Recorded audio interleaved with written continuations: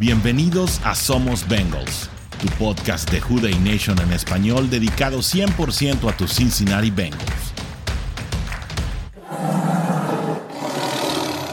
Algo muy extraño sucedió Who Dey Nation este domingo pasado con tus Cincinnati Bengals cuando enfrentaron a los Titanes de Tennessee en un duelo francamente para olvidar, creo, un duelo que puede ser catalogado incluso como peor que ese juego de apertura en el cual también,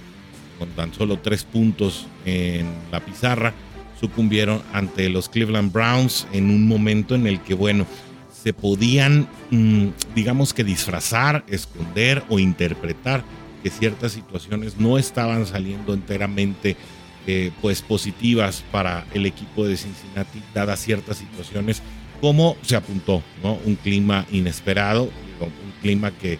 de cualquier manera funcionaba para los dos equipos y del cual Cleveland sacó lo mejor. Obviamente la lesión de Joe Burrow, que sigue siendo pues uno de los problemas o de los causantes que se apunta como principal causa para este momento tan difícil que está viviendo el equipo de Cincinnati. Sin embargo, lo exhibido en este partido contra los Titanes de Tennessee, que venían de una exhibición bastante pobre contra precisamente el equipo de Cleveland, que prácticamente no les permitió hacer nada, pues están en su casa, se reagrupan y pues el resultado exhibe a un equipo, insisto, que había sido inoperante en otras semanas y que venía de 2 derrotas consecutivas, como pues un equipo prácticamente altamente eficaz, un equipo que hizo lo que quiso con una defensiva que había lucido bien, además en el Monday Night Football contra Los Ángeles, por lo cual el resultado es desconcertante porque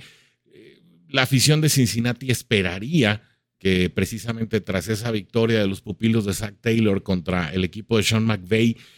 pues viniera ya una escalada, se viera un ascenso, se vieran avances y no los grandísimos retrocesos que creo el partido de este domingo contra Tennessee conjuntó todos los errores, todas las faltas que en otros partidos se habían hecho mal, castigos en momentos específicos, indisciplinas en algunos otros, jugadores a la defensiva corriendo por cualquier lado, asignaturas prácticamente sueltas, no bien cubiertas, y bueno, un cúmulo de situaciones que realmente no están aprovechando estos Cincinnati Bengals, que están luciendo mal, que están luciendo en retroceso, y que bueno, la verdad, las causas de esta falta de juego, de esta inoperancia que se está mostrando en el equipo de Cincinnati, creo, va mucho más allá de la lesión de Joe Burrow. Es verdad que esta inesperada lesión en su pantorrilla está incidiendo en la manera en que el mariscal de tus Cincinnati Bengals está ejecutando las jugadas, la manera en que se está diseñando el playbook, pues la manera en que este jugador puede extender o acelerar las jugadas, que creo que aquí está uno de los puntos nodales, porque si bien es un hecho que Joe Burrow se está deshaciendo por esquema del balón en menos de 3 segundos, es cierto también que en muchas de las jugadas la línea ofensiva le estaba dando mucho más tiempo del que Joe Burrow utilizó para desarrollar la jugada. Esto tal vez por 2 factores, ¿no? El primero de ellos, insistimos, es por diseño. El plan de juego está evidentemente diseñado de esta manera para que Joe Burrow no tenga que quedarse mucho tiempo con el balón y de esta manera no se exponga a reagravar la lesión o a tener que extender la jugada por piernas y que esto pues también le lleve en una recaída o en un resentimiento de esta pantorrilla. Y por el otro lado, también creemos que en ciertas jugadas que tal vez necesitan un segundo y medio más para desarrollarse, Joe Burrow se está precipitando también en este afán de cuidarse. Esto obviamente ha llevado a una discusión en la que la mayoría de la gente apunta, ¿no? Fans, analistas, obviamente gente relacionada con no solamente el equipo, sino con toda la liga en general, pues gente que disfruta de este deporte y que ha visto a estos Cincinnati Bengals retroceder en su estilo de juego, porque se habían generado muchas expectativas acerca de lo que Cincinnati podía hacer este año, precisamente con una línea ofensiva en la que por fin los tackles estuvieran ejecutando su trabajo, y eso hay que decirlo, los tackles han estado funcionando bien. Es cierto que se han enfrentado a Aaron Donald, a Justin Simmons, se han enfrentado a buenos defensivos que en momentos se van pues a salir por la suya, ¿no? Myles Garrett, Darius Smith, son jugadores que eventualmente van a lograr su cometido en un par de jugadas durante el partido, y así sucedió. Creo que Cleveland fue el equipo que más daño le hizo en ese sentido a Cincinnati, presionando desde los tackles, haciendo disparos que en otros años, sobre todo en 2 años anteriores, los esquemas defensivos rivales habían aprendido a no hacerle a Joe Burrow estos disparos porque salían castigados. Estos disparos han sido fructíferos por parte de los enemigos en este año, porque Joe Burrow simplemente no ha estado afinado, porque no ha tenido la química con sus receptores, y porque, bueno, obviamente el plan de juego también está pasando por problemas, ¿no? Y creo que es un punto nodal en el que debemos detenernos por algunos minutos. Debemos platicarlo y debemos considerarlo en esta discusión pues tan especial de un momento tan particular que nadie se esperaba, especialmente la Juday Nation, que está obviamente muy al pendiente del equipo y que quiere verlos ganar, que quiere ver que precisamente lo hecho en campañas anteriores, y pensando en que había mejoras, había puntos en particular que se habían cubierto con respecto al año pasado, pues ya habían sido atacados, y que esto significaría que Cincinnati iba a tener una mejor campaña, y esto no está funcionando así. Creo que algo de ello tiene que ver con el talento existente en Cincinnati, y ojalá no se me malentienda el punto. El talento ya no es suficiente para sacar a flote un plan de juego que ha sido cuestionado frecuentemente, sí cuando las cosas van mal, sí cuando Cincinnati ha perdido sus encuentros. Creo que esta situación se pudo esconder durante el año pasado, sobre todo en la última parte de la campaña, cuando Cincinnati gana 10 partidos seguidos. Prácticamente Cincinnati comienza una racha victoriosa ya de cara a los playoffs del año pasado, y que le da para llegar incluso hasta al final de la conferencia, un partido que se pierde además pues de manera muy cerrada contra el rival en turno, que son los Kansas City Chiefs, que están teniendo una gran campaña, por cierto, en este 2023, a diferencia de Cincinnati, en el que pues el talento de jugadores que pues no está de más mencionarlos o citarlos, como lo son Jamar Chase, T. Higgins, en su momento que contaron también con los servicios de Hayden Hurst, un Joe Mixon que tal vez no había lucido tanto como en esta campaña, pero que sin duda tuvo sus momentos, como aquel partido contra Carolina. Y bueno, también a la defensiva, ¿no? No debemos olvidar a Samaje Perine, que también, bueno, dejó el equipo por propio pie. A aquellos que piensen que Hayden Hurst y Samaje Perine fueron dejados ir por el equipo, que Cincinnati se deshizo de esos jugadores, pues tal vez cometen el error de enfocar el sistema de contrataciones de la NFL tal vez con el de otras ligas. En este caso, Cincinnati puso la oferta en la mesa, fue ponderada por los jugadores. Sin embargo, hubo equipos que ofrecieron más, ¿no? Y en esta negociación, pues Cincinnati salió perdiendo. Es el mismo caso que sucede con Von Bell, quien se va a Carolina, y creo que estos 3 talentos en particular le están haciendo mucha falta a Cincinnati, no solamente por lo que aportaban en el campo de juego de manera evidente en las jugadas, sino también por la manera en que su experiencia les ayudaba también a hacer trabajar al equipo a su alrededor en momentos específicos. Esto muy clave, ¿no? En el tema de Von Bell. Sabíamos que Jesse Bates iba a ser una baja probable por el tema, sobre todo salarial, si es que querías conservar a jugadores claves de la escuadra ofensiva. Digamos que esa era una baja calculada. Dax Hill finalmente lo está haciendo bastante bien. Sin embargo, pues con estas bajas, ni el ataque terrestre, sobre todo las salidas de la válvula de escape o estas jugadas de check down en las que Joe Burrow solía salir mucho con Samaje Perine, que era muy habilidoso para crearte 3-4 yardas en esas jugadas que a veces estaban rotas. Y por el lado defensivo, pues con un Nick Scott que sigue compenetrándose y aprendiendo el sistema de Lou Anarumo, que por momentos luce bien, por momentos no tanto, y en un perímetro que todavía no luce sólido y que ha sido el principal dolor de cabeza de Cincinnati a la defensiva, con un Zachary Carter también que no ha tenido las mejores actuaciones en cuanto a la defensiva de carrera, y que en muchísimos momentos pues le ha complicado mucho el trabajo a los linebackers. Así lo decía también y lo apuntaba en video Mike Santagata. Para quienes no lo siguen, síganlo en Twitter como @BengalsSans. Es un excelente analista en video de lo que sucede precisamente con tus Cincinnati Bengals, y mucho de ello queda evidenciado ahí, porque al llegar precisamente a tratar de cerrar esos carriles por los cuales pueden pasar los corredores o atacar, por ejemplo,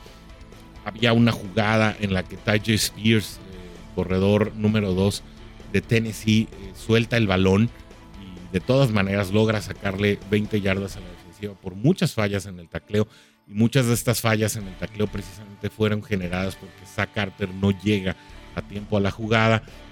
Pues son evidencia de que Cincinnati no la está pasando bien a la defensiva, y tal vez no es solamente un tema de esquemas, sino de que el talento disponible pues no está cumpliendo al 100% con su función, y eso pues se convierte en una cadena de eventos desafortunados que le está dando pues muchos problemas al equipo, en el cual, insisto, el talento de algunos ya no será suficiente. Se necesita más involucramiento del staff de coaching, sobre todo se necesita creatividad, y yo creo que este es un tema que le ha faltado muchísimo, pero muchísimo, especialmente a la escuadra ofensiva por el lado de Zach Taylor y Brian Callahan, que además de lo que ya platicamos, la inmovilidad de Burrow, la rigidez y estos problemas que le han dado pues estas jugadas tan rápidas y tan cortas al ataque de Cincinnati, en el cual pues prácticamente se queda sin variantes después de series ofensivas en las que logran avanzar, si logran llevarse algunos puntos, que por cierto la mayoría de estos han sido en field goals, ¿no? En una producción raquítica de Cincinnati hasta este año, ¿no? El talento ya no es suficiente, y el esquema de coacheo, la manera en que estos coaches están respondiendo a los juegos, la manera que están perdiendo también los duelos de coacheo ante pues sus contrapartes rivales, me parece que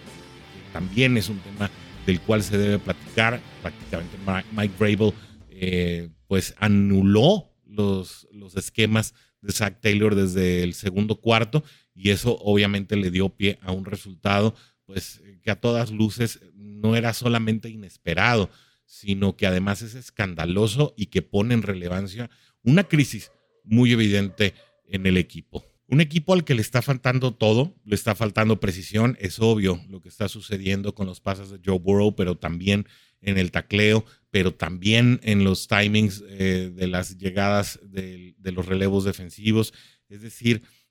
es un equipo que juega muy arriesgado, es un equipo que juega, digamos que al filo de la navaja en cuestión de esquemas, y bueno, obviamente si no hay precisión, pues todos los objetivos se rompen, y eso es lo que está pasando con Cincinnati. Eso desemboca en una falta de confianza. Se notó que hubo momentos en los que la defensiva quiso salir a hacer su trabajo. Sin embargo, el hecho de que la ofensiva no estuviera produciendo, por lo que ya estamos platicando durante toda la duración de este podcast, pues digamos que no construye momento y no le va dando gasolina al fuego que necesita la defensiva para permanecer en el partido y obviamente darle pie a la ofensiva de que siga peleando por producir algo, y esto también afecta el accionar del equipo. No hay confianza, es obvio. Todas estas situaciones van desenfocando en una falta de confianza en los compañeros, en quienes están a un lado tuyo, en quienes ejecutan el plan de juego hombro a hombro. Y creo que esto, pues obviamente, también está mostrando una falta de madurez y manejo por parte del staff de coacheo. Y bueno, obviamente esto va a traer deficiencias en seguridad y creo, como ya lo dijimos, uno de los factores más importantes es que a este equipo le está faltando creatividad y por eso está perdiendo también los duelos frente a los coaches rivales y por eso tenemos los resultados que hemos tenido, especialmente en la semana 1 y en la semana 4. ¿No? Llegamos, creo, al punto nodal de este asunto. ¿Se debe o no se debe sentar a Joe Burrow? Francamente, creo que el resultado a la larga, por lo menos en los duelos que vienen contra Seattle y contra Arizona, que es el de este domingo, prácticamente si sientas a Joe Burrow o no lo sientas, el resultado va a ser el mismo. ¿Cuál es la ventaja de hacerlo? Que le vas a dar otra vez 3 semanas de descanso. 3 semanas que a lo mejor el mismo mariscal no quiere, pero que alguien tiene que hacerle entender que es por el bien superior del equipo completo, de la colectividad. Creo que será mejor que Zach Taylor intente con Jake Browning, que lleva todo el proceso con los Cincinnati Bengals, e incluso pues en esos momentos elevar a un AJ McCarron que, bueno, si bien viene de la XFL, que no tiene el mismo nivel de juego de la NFL, pues fue el jugador más valioso allá. Ha estado haciendo las cosas bien, ya estuvo en el equipo. Digamos que cuando le tocó hacer una carrera de postemporada, o bueno, de comodines con el equipo, estuvo a punto de sacar al equipo adelante. Estaba novato en ese tiempo, ahora creo que con la madurez que tiene, pues puede a lo mejor ser potencial de llevar a este equipo por lo menos a otro accionar, por lo menos a otro nivel de productividad en el que también el staff de coacheo pues muestre si las trae todas consigo para poder hacer funcionar a este equipo con o sin Joe Burrow. Sabemos pues que Cincinnati vive y muere con lo que haga o deje de hacer Joe Burrow, pero vienen 2 semanas claves, una semana de descanso antes del duelo contra San Francisco y creo que en este momento pues el panorama estaría ideal para que se le pudiera dar descanso a un Joe Burrow, del cual no estamos ciertos, asumimos que sigue pues resentido y que esta pantorrilla no lo deja jugar bien, pero bueno, tal vez hay más atrás de ello, ¿no? Tal vez hay más de lo que ya platicamos aquí y no sea enteramente la pantorrilla. Yo tengo seguridad de que sí, obviamente esperamos las respuestas de todos ustedes para pues también platicarlo. Insisto, la Juday Nation tiene que hablar de este asunto. Hasta aquí llegamos en este podcast. La pregunta que yo les dejaría es, ¿debe jugar Joe Burrow o no debe jugar Joe Burrow en los juegos siguientes? Se dio a conocer este lunes que Zach Taylor en conferencia de prensa afirmó que jugará este domingo. Veremos cómo se va desarrollando este tema. Sin embargo, pues bueno, las cartas parecen estar echadas en este asunto en el que pues Joe Burrow prefiere salir adelante jugando que salir adelante descansando. Ya sabremos, creo, más adelante, pues qué fruto da todo esto. Muchas gracias por estar con nosotros en este episodio especial. Nos saludamos próximamente en nuestro podcast de costumbre que se publica los miércoles a las 9 de la mañana. Hasta entonces, les dejamos un Juday. Pásenla bien.